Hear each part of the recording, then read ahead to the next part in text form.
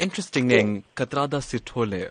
Tell me about the history of this name. So I was named after Ahmed Kathrada by my grandfather.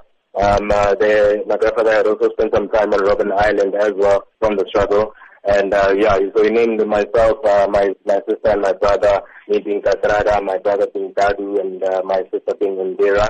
So that's where we get the names from. And it's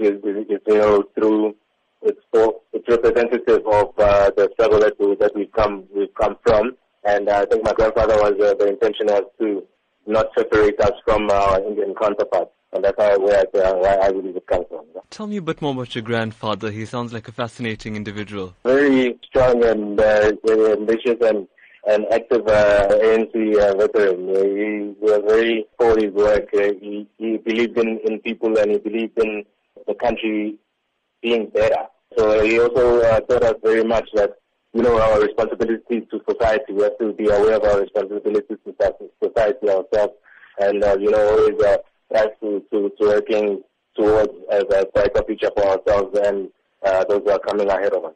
Was it interesting growing up knowing that you're a black South African with an Indian origin name? Yes, it was really interesting.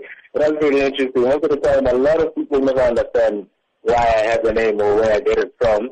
I've had nicknames left, right, and center coming from that name as well. But it's always been something that I also enjoyed to talk about as well.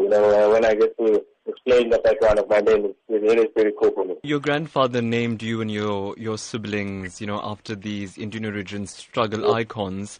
Did he achieve his objective of trying to impart the knowledge of the struggle to, the new generation, the younger generation? He has, in his family especially. In our family, it's known fact to all of us that we have that responsibility to society, and he made sure that we know everything about the struggle with and everybody who played parts and where, and from both angles as well. Now that Ahmed Kathrada has passed away, many have been saying that the main purpose of his life was to promote non-racialism.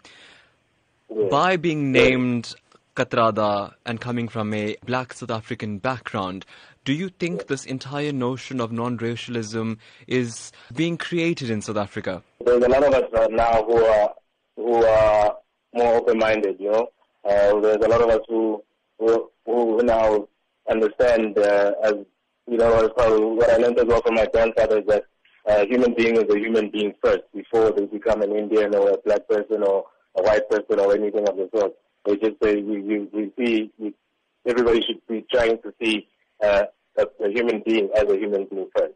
That's what I believe.